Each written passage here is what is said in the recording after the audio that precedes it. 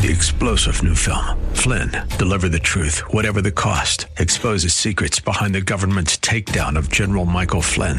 Flynn knew what the intel world had been up to. He ordered the first audit of the use of contractors. This set off alarm bells. He told the truth. He was the most dangerous person for Donald Trump to hire. They had to get rid of Flynn.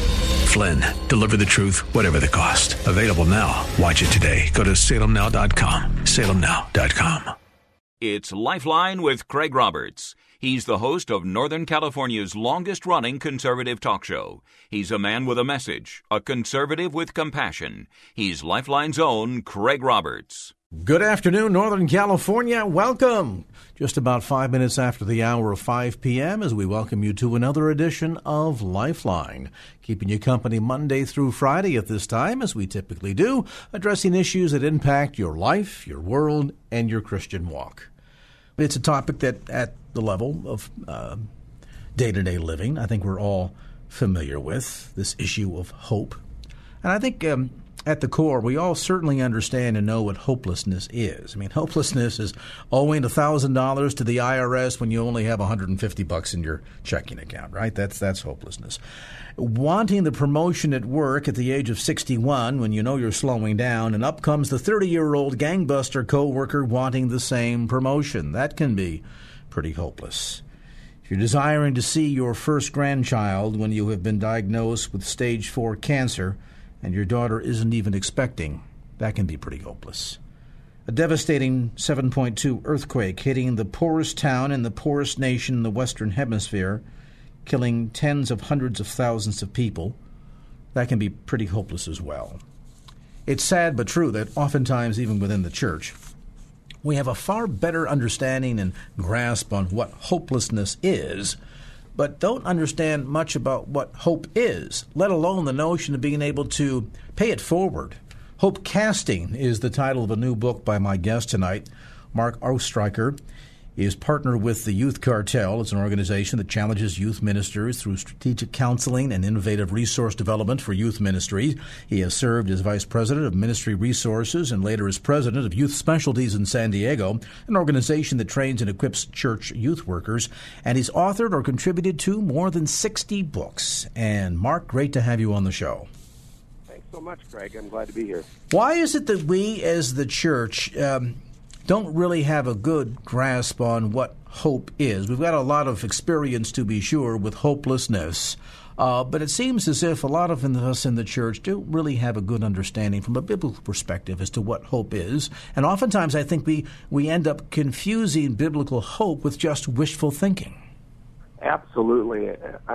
It's exactly why I tried to start to explore this for myself. Before I even started writing the book, I was finding myself in a season of hopelessness from a job loss and all the identity questions that came from that, and really wrestled with my, I think, immature ideas of what hope is. I just didn't find them sustainable. I feel like I'd been told so many times that hope was, like you said, wishful thinking. I would say hope was optimism, right? Just put on a happy face and be positive.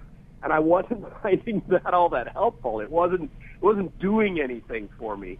And when I tried to start looking at what other Christians were saying in books and things like that, I looked on the internet and on Amazon and stuff, and so much of the language of hope was only connected to the afterlife, which is beautiful and wonderful and true, but it wasn't enough to pull me out of bed, right? It wasn't enough to give me fuel of kind of encouragement for that given day. It's not like I was in a deep depression, but I was in a tough place. And so I started to really search Scripture and found that my understanding of hope was not lining up with the Bible. Yeah.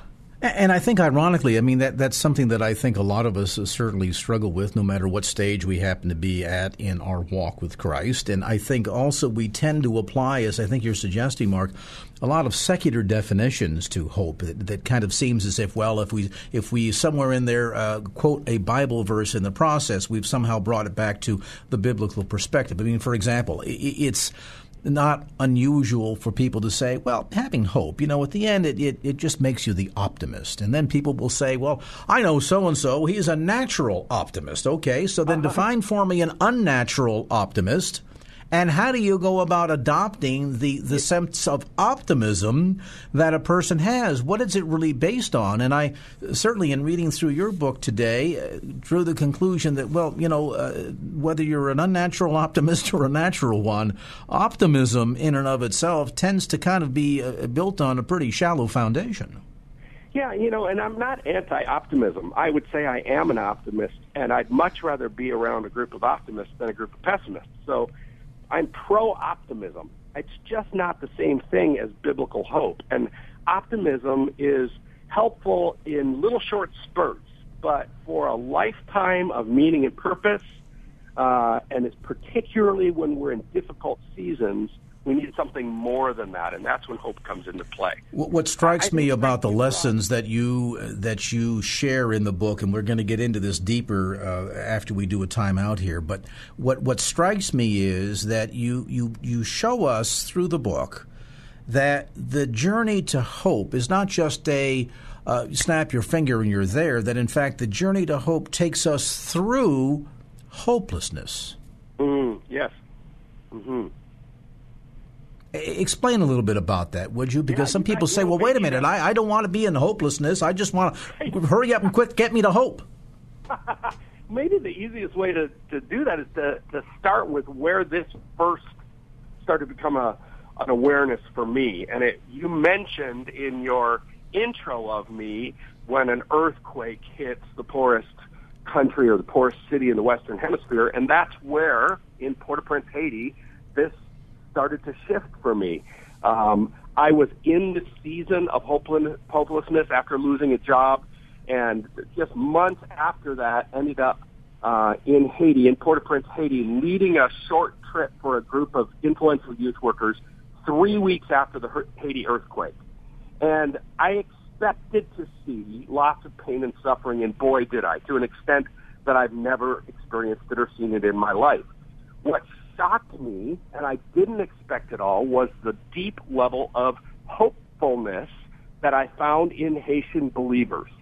And it was completely unexpected. We were driving down a busy road on our first day in Haiti, we had to drive over from the Dominican because the Port-au-Prince airport was still closed. And we got stopped in traffic, and we saw all this crowd of people up ahead and thought it must be a protest. And several of us jumped out of our little minivan and made our way up to see what was happening. And when I came upon this crowd of about 1,000 people, still assuming it was a protest, I felt I want to separate from my group and kind of get in the middle of this and try to feel what's going on, because I couldn't understand the language. Of course, they're speaking in Haitian Creole. So I pushed my way into the middle of the crowd, and it wasn't until I was in the middle of the crowd that I noticed that all of the people had big smiles on their faces. They weren't angry faces of protest.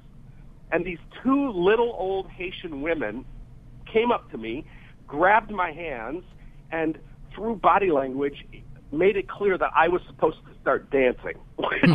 For an overweight old white guy, it was kind of an awkward moment for me, but it was compelling, and I knew that I needed to give myself to whatever this experience was, and I started hopping around. I noticed they're not yelling, they're singing, and all of these quick realizations came to me. I noticed at the end of the street there was a band up on a stage, and it suddenly struck me these people are worshiping God, which was completely counter to what I expected. And then I realized these people have experienced more pain in their life than I ever will. Every one of them, I came to find, have lost people, lost homes, lost jobs, but they have a level of hope that I have never experienced. And that verse that I'd memorized as a child in a Bible memory program from the book of Romans, when Paul says to us, we have, I'm just blanking on the verse.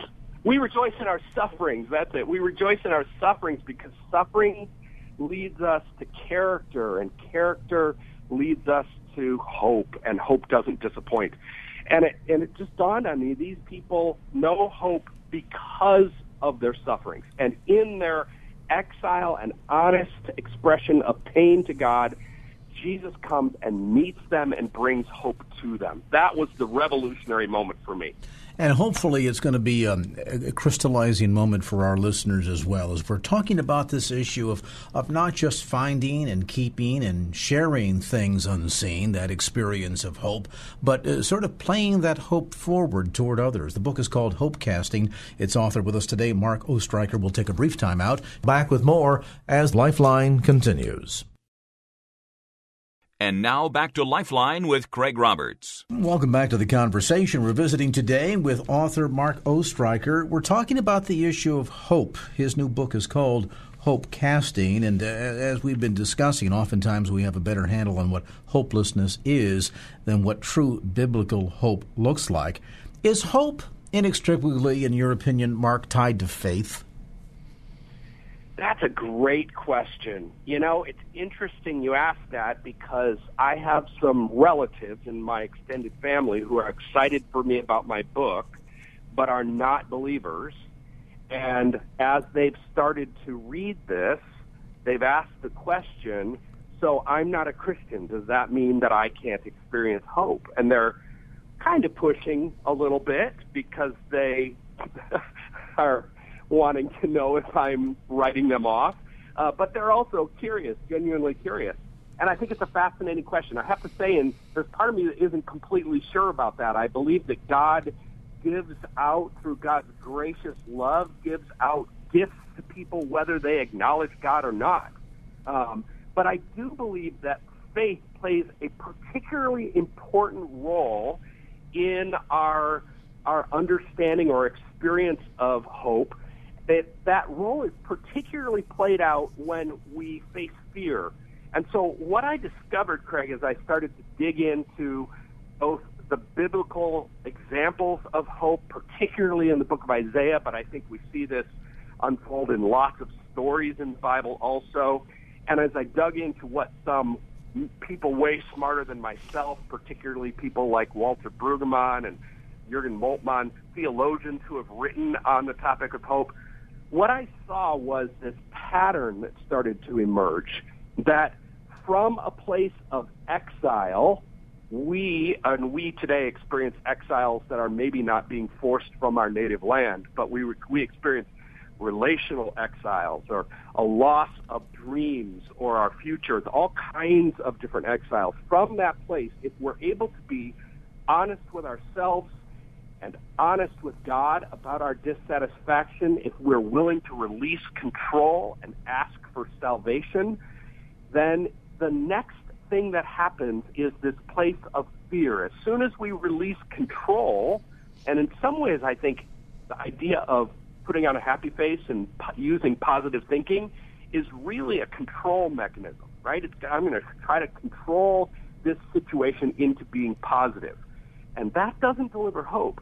So when we release control, at that moment we are often faced with fears. Fears about ourselves, fears about God, and that's where faith really comes into play. So this forced optimism that we see oftentimes, I mean, that's not going to carry us far because, as you're suggesting, that leaves out of the equation, and maybe intentionally so in some cases, the true source of hope, and that is God himself.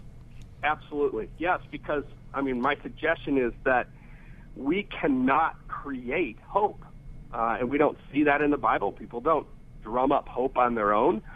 Instead, hope is a gift that comes with the presence of Jesus Christ. And it's interesting that you mention that because, reading the book, and I want you to explain this character to listeners because I think that'll give them a point of reference here. You talk about Bobby W. Clark. Yes. And it's funny because when I read that passage, I thought, that reminds me of a lot of people, and I don't want to get in trouble here with some, but I know that I will. There was a season a number of years ago, maybe 10 years ago, when a little booklet came out called The Prayer of Jabez. And there were folks that were just, quoting this right and left, and there was coins that were stamped that had the Prayer of Jabez on it. And the more I heard people talk about this, I thought, okay, this is the latest fad, and it is built on a sense of forced optimism. And the prayer of Jabez in that context reminded me so much of the character Bobby W. Clark in the book. Put that into context for listeners, would you? Yes, I will. Well, that was a horrible situation. I was a young junior high pastor at a church in Omaha, Nebraska, and our wonderfully revered and wise and deeply spiritual outreach pastor had this great idea for an evangelistic event, and it was to bring in this motivational speaker who was apparently, I didn't know him, but apparently well known on the business motivational circuit. And he happened to be a Christian, but most people didn't know that. So the idea was bring in this motivational speaker, have a nice dinner in a hotel banquet room, have our congregation bring their business associates who didn't know Jesus, and then have this guy talk, give some business principles, and then present the gospel. In some ways, it was a classic kind of bait and switch, right? We wanted you to come for the business bits, and then suddenly we're going to bring the gospel on you. Come for the business and stay for the altar call. Got it. Yeah, exactly. And it was done in a horrible way. And I experienced it because even though I didn't have business associates because I worked at the church, my wife did. And so, I guilted my wife into guilting some of her coworkers to come to this thing. And because they were friends with her, they came, and it was horrible. So Bobby W. Clark, who I mentioned in the book is not his real name. I changed his name because I have no interest in defrauding or defaming a now dead motivational speaker. But he had this shtick, Craig, that he used, and there's part of me that's kind of impressed that anybody who has a signature move, and when they do that move, you think, oh, that's Bobby W. Clark's move. That's kind of impressive, right? So his move was that he would say, life is wonderful, but when in between is and wonderful, he would kick his leg really high up in the air, which was a little strange and unique to see from a very tall businessman in a suit. Yeah, I mean, if it's the Rockettes, at the Radio City Music Hall, it might be different. Yes, exactly. But that was his thing, and he was known for it, right? It was his motivational line. Life is wonderful, high kick.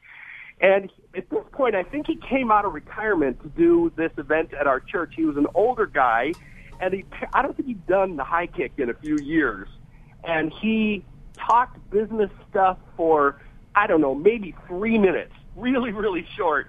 And then he went into just a horribly manipulative, shallow version of the gospel. And at the end of it, he did his move, but he kind of pushed it. He hadn't done the high kick in a while, and he said, life is, and then you could tell he was just trying really hard to get this thing to work, and he had to try 3 times before he finally got the high kick to work, and it was just terrible. The whole thing was awkward, and I was embarrassed. My wife was embarrassed.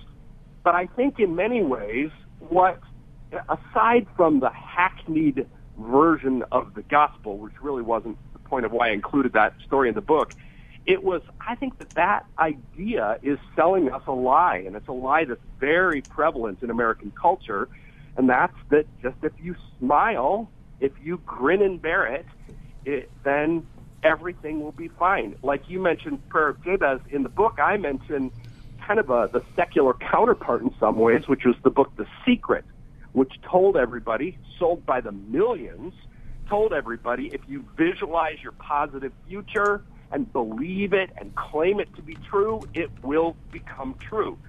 And that kind of thinking, which of course we understandably have big reservations about from a spiritual or a theological perspective, but the reality is it just doesn't work. It doesn't provide me with a kind of sustainable hope that comes from the presence of Jesus. Well, moreover, this sense of the power of positive thinking upon which, the careers of Norman Vincent Peale and the guy that used to run Crystal Cathedral, Robert Schuller and others have based their entire careers upon. I think it's interesting because they'll talk about the power of positive thinking, but then you forget them to talk for a while. You come to find out that what they think it takes to have hope actually doesn't arrive until until you find wellness all around. And you have another illustration, even going back to your experience in Haiti, where it's one thing to have hope when all is well going around you, and yet it's an entirely different thing to have hope when everything around you is falling apart. And it's interesting that you note people, and sometimes from our first world perspective, in a third world perspective, we would think this is just a hopeless circumstance. And yet, as you discovered that group of believers in praise and worship in Haiti following this horribly devastating earthquake, I was down there in November, and believe me, 5 years later, not much is better. And yet, in the middle of all of that, they found hope. And I guess that's really what you're talking about. It's finding hope in and through those difficult moments, the exile moments. Yeah, and on a much smaller scale than the Haitian people experienced, I went through this journey myself, and really the book was very much a result of my own journey. And it was around that time, feeling very kind of lost and wondering what I should do next in my life. How would I both provide for my family, but also where would I find meaning? The job I had was one of deep meaning, and all of my friendships and everything were connected to it. So all of that was stripped away. And in the midst of that, I went out to the desert. I live in San Diego, California, just down from you, and just east of me over the mountains, about 90 minutes, is a big desert. And there's a wonderful old couple from my church that have a cabin out there, and I use it sometimes for prayer retreats. So I went out for a whole week I was just hoping to meet God. I needed to be silent. I needed to get away from the screaming voices of fear that were in my head. And I went out there and I did something very interesting. I had a friend encourage me that it would be good to give space to the different strong emotions that I was feeling. And I tend to be fairly reserved and held back about my emotions, which is, I don't think, all that uncommon for men anyhow. And I went out there and I really gave myself over to a day of anger. And I saw it as a prayer, right? It wasn't just me stomping around and cussing in the desert or something. It was about me being honest about how I was feeling before my God, knowing that God was there with me. So a day of anger and a day of hurt and a day of sadness and a day of fear, and I journaled like crazy. And then finally a day of joy, which really surprised me because I knew I was going to have that day on the fifth day, and I didn't think it was going to be possible. But once I had kind of been honest about all that other stuff, released control, and opened myself up to the presence of God, I found that God, of course God's going to meet me in that space. And with God's presence comes hope. And even on that fifth day in the desert, I experienced a tremendous amount of real joy, and I feel like that was the beginning point. That was the first step into some sustainable hope for my future. And it sounds like a big part of that was experiencing honest emotion before God, which sometimes I think we get confused too. If we're not clear with the Lord about where we're at and how we're feeling in that moment, we feel as if, well, that to do so would be sort of maligning or not being truthful or faithful, rather, to our sense of hope. We'll talk a bit about that as our conversation with Mark Ostreicher. The book, Hope Casting, Finding, Keeping, and Sharing the Things Unseen, continues.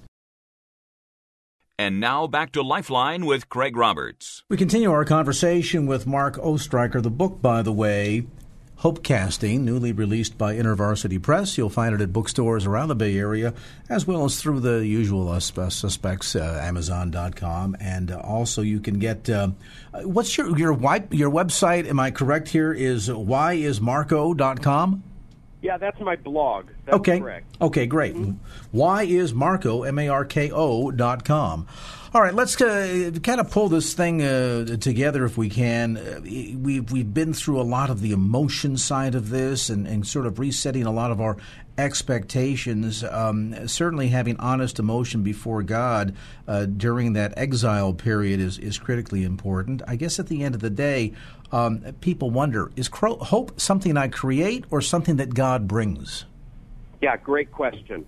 So the process as I've seen it in Scripture is that we have longings, right? All of us have these longings. And whether we're in a hopeless or a hopeful time, we have longings and desires. And those are good and bad. There's a whole combination of those. particularly when we're going through a difficult time, we often experience longings that are kind of self-focused, right, because of our pain, and that's understandable.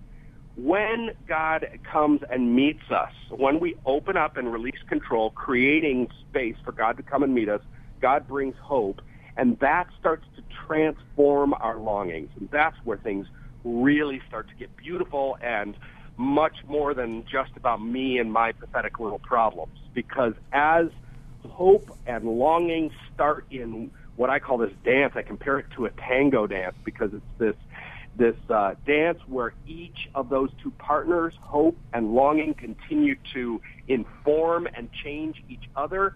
God brings hope that shifts my longings. As my longings shift, I need to exercise more faith that God will make himself known in new ways and give me more faith, and that process starts to transform, and my longings turn outward. Instead of just being self-focused, I start to have transformed longings for the world, and that's where we start to see this idea of hope casting, that my hopes start to be for other people and their needs and their longings, and I can actually be an active agent of the hope that God wants to bring to the world. So this isn't just something passive that goes on inside of my heart or my head. I mean, you talk about in the book moving from vision to action, and as you suggest, that process, that journey, going from need, becoming hope, becoming action, becoming hope casting. Elaborate on that. Yeah, I really think of it. The mental image for me is one of those kind of classic rainbird sprinklers that turns around, and yep. sprays. We all know them. Is spraying all around in a circle. That's the picture I have. When I experience transformed longings because of the presence of God in my life, bringing hope, I become like that rainbird sprinkler, casting off hope to people around me. And there's no question that's active. That is not just a passive thing. So I start to speak into and serve and pray for and model hope in front of other people, and it has a cascading effect on their lives. Now, what's brilliant, let me interrupt, Mark, because what's brilliant about that example, if any of us have ever taken the time, and listeners will say, well, Craig, you're just weird. But if any of us have ever taken the time to look at the way the rainbird sprinkler head operates, there's this metal arm that moves back against a steady stream of water, and it interrupts that stream of water, and it's on a spring, and it pivots back and forth, and each time it flies into the water, the force of the water presses it in the opposite direction. The spring, of course, takes it back yet once again, and that's what gives that sprinkler head the momentum to go into a circle. So it's interesting because what you're suggesting here is much like the way the rainbird sprinkler head functions. It's the experience of receiving hope, giving hope, receiving hope, giving hope. Is that accurate? Absolutely. That's exactly it. That's the idea. And again, that is what we see over and over again through Scripture. Not only unpacked in detail in the book of Isaiah, but we see it in stories like the bleeding woman, the story of Zacchaeus. I see it in blind Bartimaeus. I even see it in the life of Mary. And over again in these stories, we see that pattern emerging. And that pattern, again, there is this process that we've talked about before in not just suddenly going from despair to hope in one day, but moving through despair, or as you talk about, and I think of many of the experiences of the Apostle Paul in this, you talk about embracing dissatisfaction in moving toward hope. Yes. Yeah, because unless we're honest about our dissatisfaction, why is here not good enough, right? Why is this current experience of my day or my life at this time, why is this not enough? What am I dissatisfied about? And that is an honest starting point that postures us. It's not 6 steps to happy living, right? Instead, they're postures, they're practices that we can put into place in our lives in order to help us release control and open ourselves up to the presence of God. So those postures are honesty with ourselves. That's the dissatisfaction part, right? Naming our dissatisfaction. And then honest cries to God. And in that is releasing control And then we face fear, and we have to exercise faith or a force of will to continue to keep our hands open and not try to grasp control again.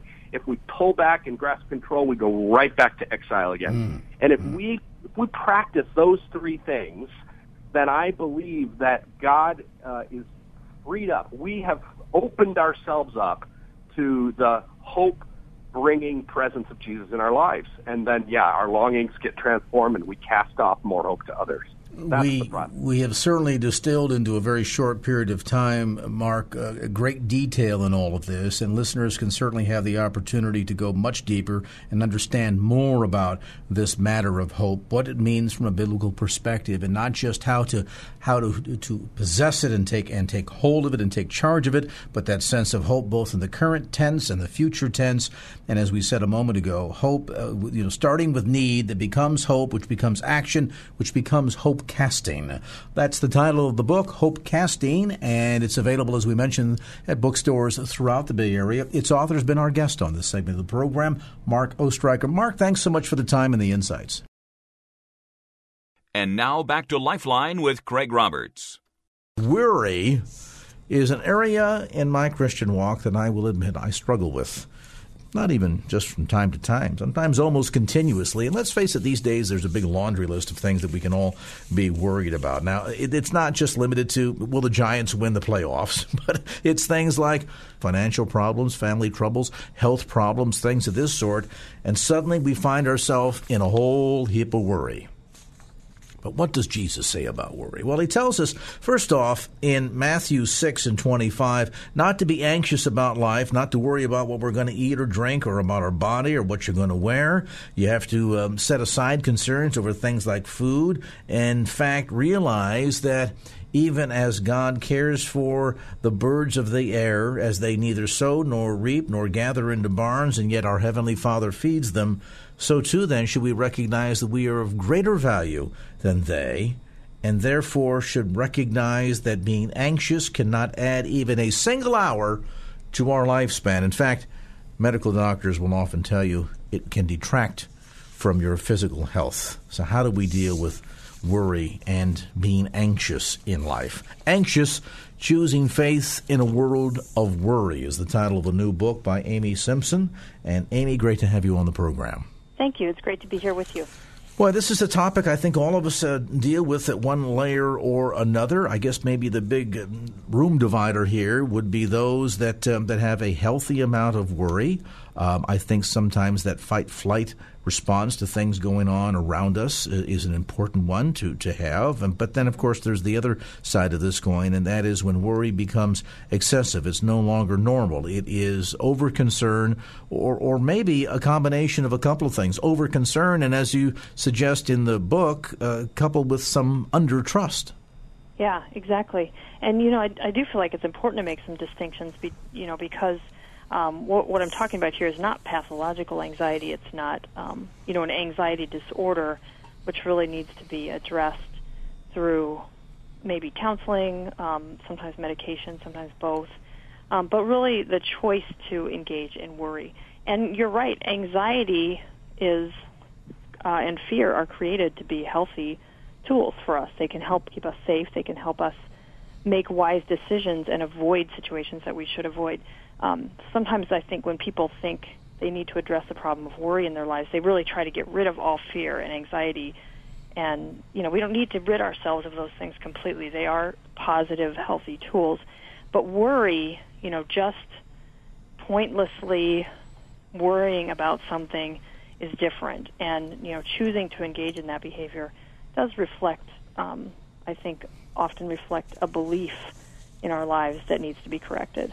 Let's drill down to some important definitions here. First, you make a distinction, I think, that it can be a decision. This is something that we engage in, that there is an aspect of this that is voluntary. Is that so? Yeah, absolutely. Now, with something like an anxiety disorder, the anxious response, that fight or flight, is not voluntary. And even with someone who has an anxiety disorder, that's not voluntary. It's really a healthy, normal process that's working too well. It's working overtime. And the body or the brain doesn't know when to shut it off. And that's different. What I'm talking about is the worry that we do engage in voluntarily. Even if it's so habitual that we think we're not choosing to do it, it is an action, whether we realize it or not. And it is something that we can address. It's not out of our control.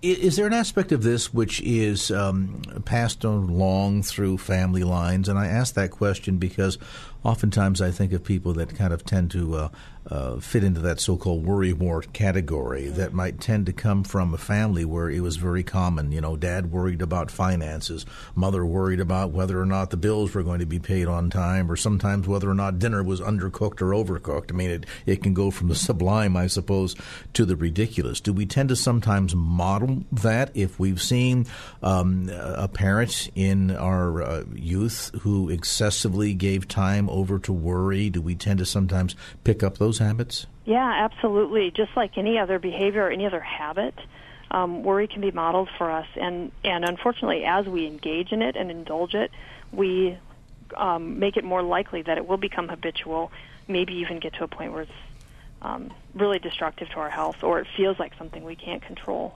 And more than that, as your book goes into in great detail, it can go beyond something that is simply obsessive to the destructive power of worry that can not only overcome and impact our relationships with our spouses or our children, but even ultimately have a negative impact on our relationship with God.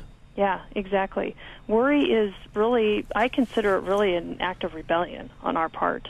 First of all, doing something that God has asked us not to do, asked His people not to do, but also, choosing to often, like I said, there's a belief behind that worry. So often it's a belief that is something like, I believe the world is my responsibility, or I believe God is not strong enough to handle this, or I'm worrying because I'm trying to see into the future. I'm trying to understand what's going to happen so that I can decide what I should do now. And that's not something that God has given us. He hasn't given us the future. So sometimes we are trying to, when we worry, we are actually trying to undermine the created order, the limitations that God has placed on us, the dramatic distance between us and Him as far as how much higher His ways are than our ways. Is there a direct correlation, too, based on your research on this book, Amy, between worry and the desire to want to control the future, pitted against our ability to trust God? Yeah, absolutely.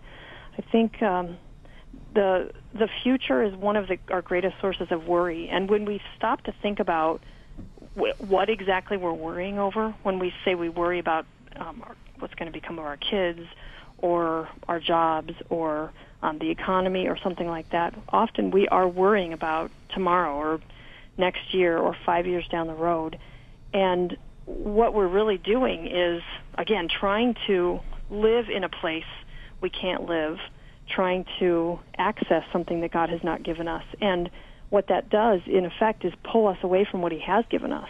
It's a distraction from the present, from what God has placed in front of us and called us to, where in favor of something that He has not given us and that may never be ours. And may also, therefore, potentially drive a wedge between ourselves and God, too, because we're trying to control something that He has not given us control over, and obviously then, too, demonstrative of maybe a notion, a little bit of that sin nature creeping in, where we feel as if we can do a better job controlling things than God Himself. Yes, absolutely. Sometimes it's a problem of misunderstanding ownership as well. We tend to think that we own the people and possessions in our lives, and we don't.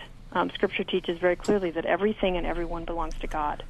And when we get that confused and begin to think that, we really have ownership and we can't afford to lose the things we have, or, that we are responsible for our children or our spouses or our employees or the other people in our lives, we begin to take on, again, a measure of control that's inappropriate for us and sort of forget or sideline the role that God plays as our sovereign God. We're visiting today with Amy Simpson, a look at Anxious, Choosing Faith in a World of Worry. A brief time out, back with more as Lifeline continues. Three-star General Michael J. Flynn, head of the Pentagon Intelligence Agency, knew all the government's dirty secrets. He was one of the most respected generals in the military. Flynn knew what the intel world had been up to. He understood its funding. He ordered the first audit of the use of contractors. This set off alarm bells.